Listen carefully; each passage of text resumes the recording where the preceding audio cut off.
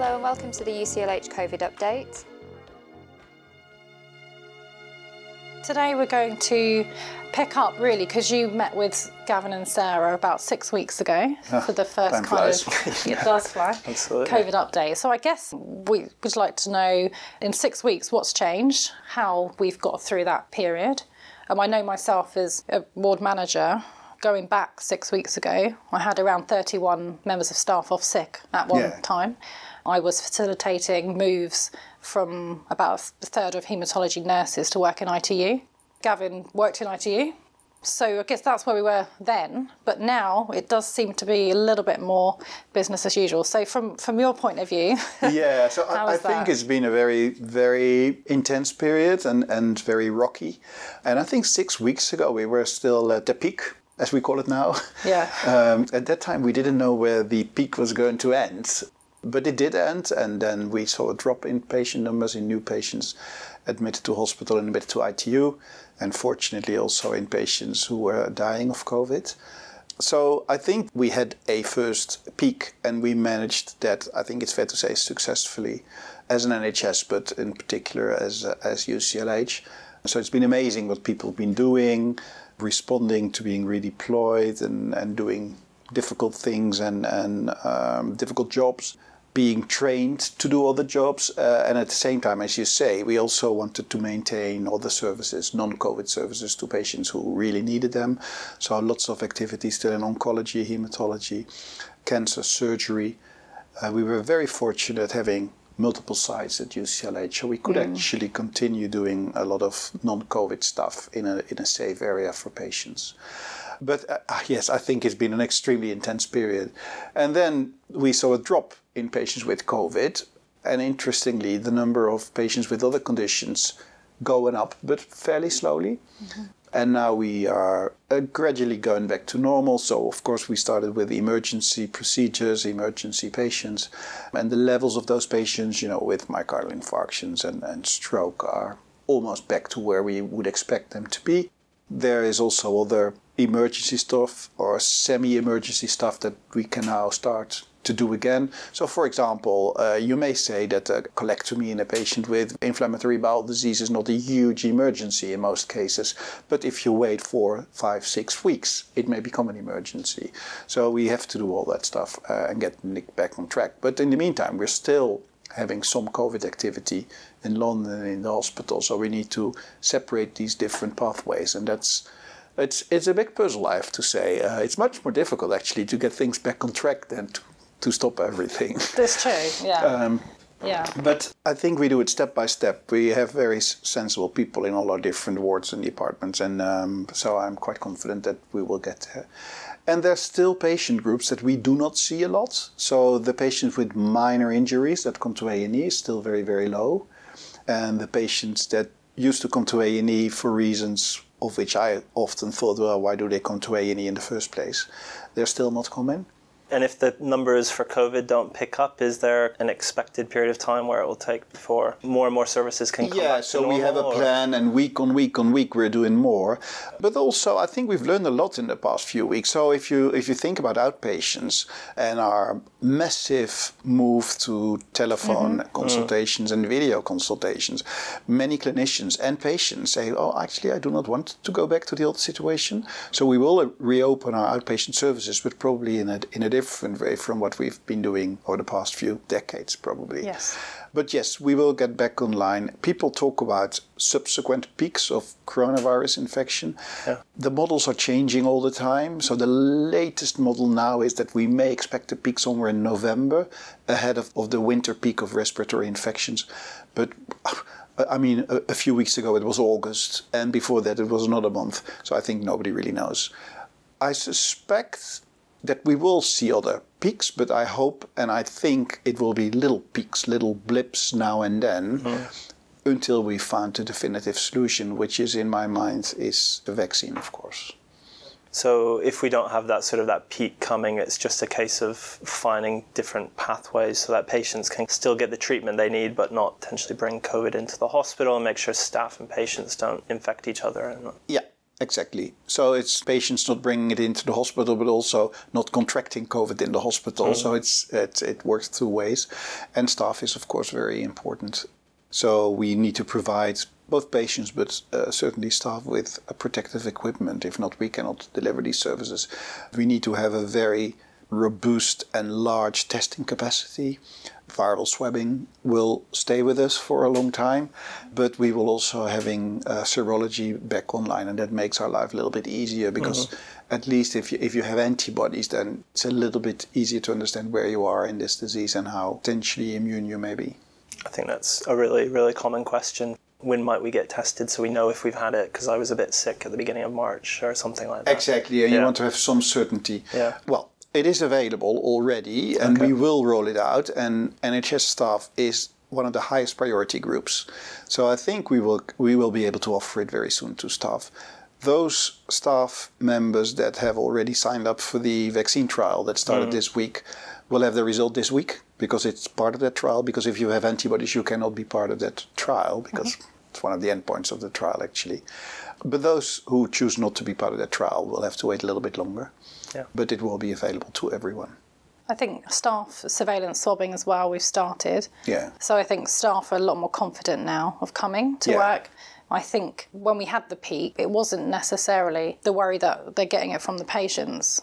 It's just day-to-day handovers, staff-to-staff contact. Yeah, so there are different worries. So I've learned, and actually most people were not that concerned about working in a high-risk environment, because we actually do that all the time. We also protect ourselves against influenza, etc. Yes. I think they were more worried about, am I going to bring something home to my family members? I may care for my parents who are elderly and may have comorbid conditions. So I think those worries and a lot of the unknowns made people really worried. And hopefully, since we've been learning so rapidly over the past few weeks, people feel a little bit more comfortable. So yeah, the number of staff members off sick are rapidly dropping. Yeah. Actually, the biggest group is those who are rightfully shielding themselves because of a medical condition or pregnancy or whatever. Yes. There's been some studies as well in the trust that I'm on, particularly. The trial, you mean? The trial. Yeah. The SAFER trial. Yeah, the SAFER trial. Which is and good. it will now give you very rapidly your results. Yeah. So I always say it's always good to be in a trial. Absolutely. Because it, apart from the fact that you help research and knowledge, it's also sometimes very beneficial for yourself. Yeah. And it also provides a little bit of reassurance to people. Yeah. Is there an expected point where patients' families might be able to come back in? Because if you have a better idea of what's going on with staff and patients... Very good point. So if I make a comment, I'm not sure it's wise, but if I look back to the situation in the past few weeks, I think we've done a fantastic job in this hospital. But the only thing I'm really still not sure about is our visiting policy. And of course I understand that we were in a situation that we did not want to bring potentially sick people in the hospital. We had to protect patients and staffing. But, having very sick people in your hospital and not allowing visitors was really, I think that was the most painful decision that we've taken. And I'm not sure we will do that again. I need to think about, and probably many other people will have a similar idea.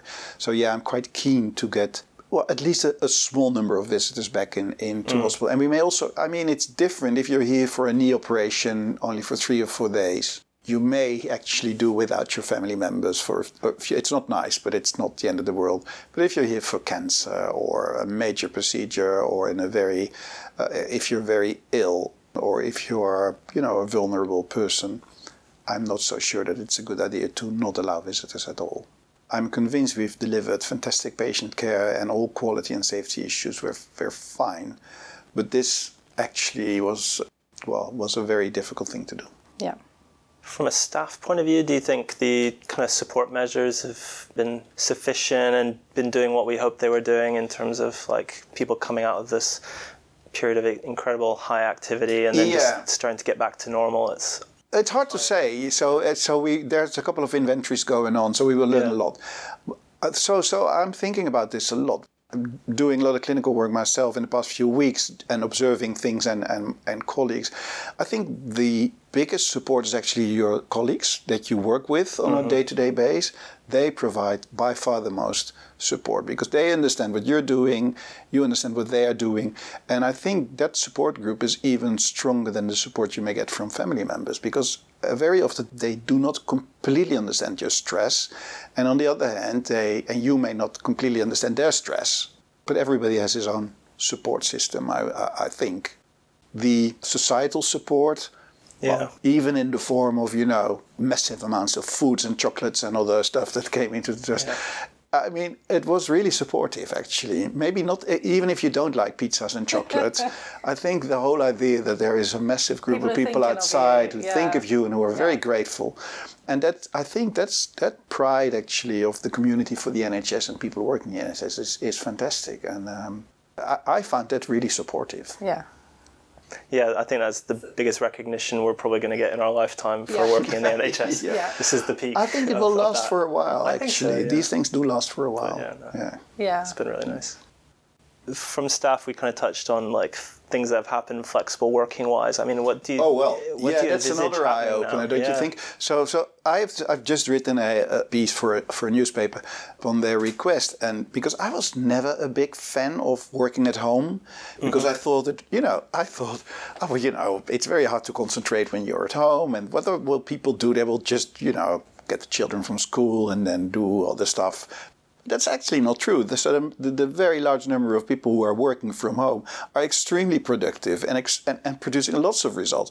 And once we fix the stuff like you have access to your computer system, the telephone can actually be converted to your mobile phone, etc., they were as good as they were doing when they were here in the office. So for me, the big learning point is we need to keep this because it's a waste of time for so many people traveling into London and going back home every day. So maybe we can come to a model where you actually come in, if you're a full-time worker, you come in, only once or twice a week because you have a team meeting or you have to do things that you cannot do from home. And you can do a lot of things from home, even clinical work. And many people have demonstrated actually that they can do a lot of very useful clinical work from home as well. So it's not only admin work, it's also clinical stuff. And so we need to be much more creative in the future, and that will actually improve people's working conditions because many people do live very far away and have huge travel times. And people actually do not like public transportation also because of the infection risk. I think Epic came at the right time, didn't it, last year? That was to enable that to happen, really. Yeah. Because it would have been. I think this is a very good trust, and we have fantastic people, but we actually are quite lucky. So we had Epic right on time. We decided to keep Westmoreland Street because of financial benefits that we didn't expect. And that was extremely helpful in this whole episode for cancer surgery.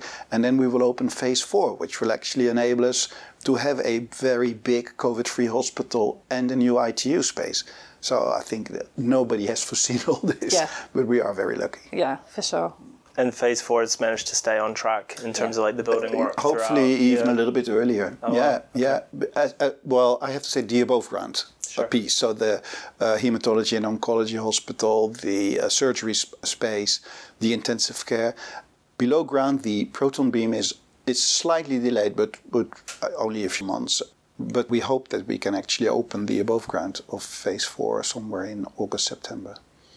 From your own perspective, clinically, have you found it interesting treating COVID patients? And I guess there's the coagulopathies that... Yeah, from a medical perspective, it was really exciting. And I think most doctors were really excited, most medics, I should say, because this is a new disease and we were learning almost every day and we were following our patients and we learned a lot because this is different from everything we've seen. Yeah. But to be totally honest, after a few weeks, people said, well, it's also a little bit boring, just one type of disease. From a scientific perspective, it was extremely interesting and productive with indeed the recognition of the coagulopathy, the thrombosis in COVID patients, and trying to understand what's going on and trying to anticipate on treatments for those patients. That was also quite unexpected, but made it an interesting time. But it's actually the second time in my short career at UCLH that we have had a period that people were extremely well working together. very result driven, very good decision maker at every level, not looking, up to someone else to take a decision, but just do things, getting on with it. The first little peak we had when we introduced Epic, but I think the much bigger and much more prominent peak was actually now during the COVID infection. So I think we have to learn a lot of this as an organization, because we are so much more effective if we do work together and if we just take decisions. And it is not a bad thing to take a wrong decision. I think it's a bad thing not taking decisions. I hope that we will all remember that that's what we've learned and that we can keep it that way. Yeah. I mean, I've seen teamwork, probably the best I've seen in 15 years. Yeah. I've had nurses, volunteer to work in ITU without any experience. They want to help.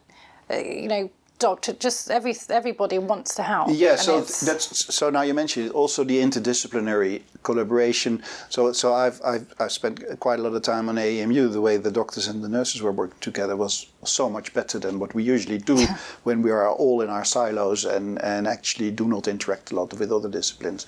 Yeah. And it's not only doctors, nurses, it's also allied health professionals and others on the ward. So I was very impressed by that. Yeah, yeah. So we meet back in 6 weeks then and see where we are then, shall we? Everything.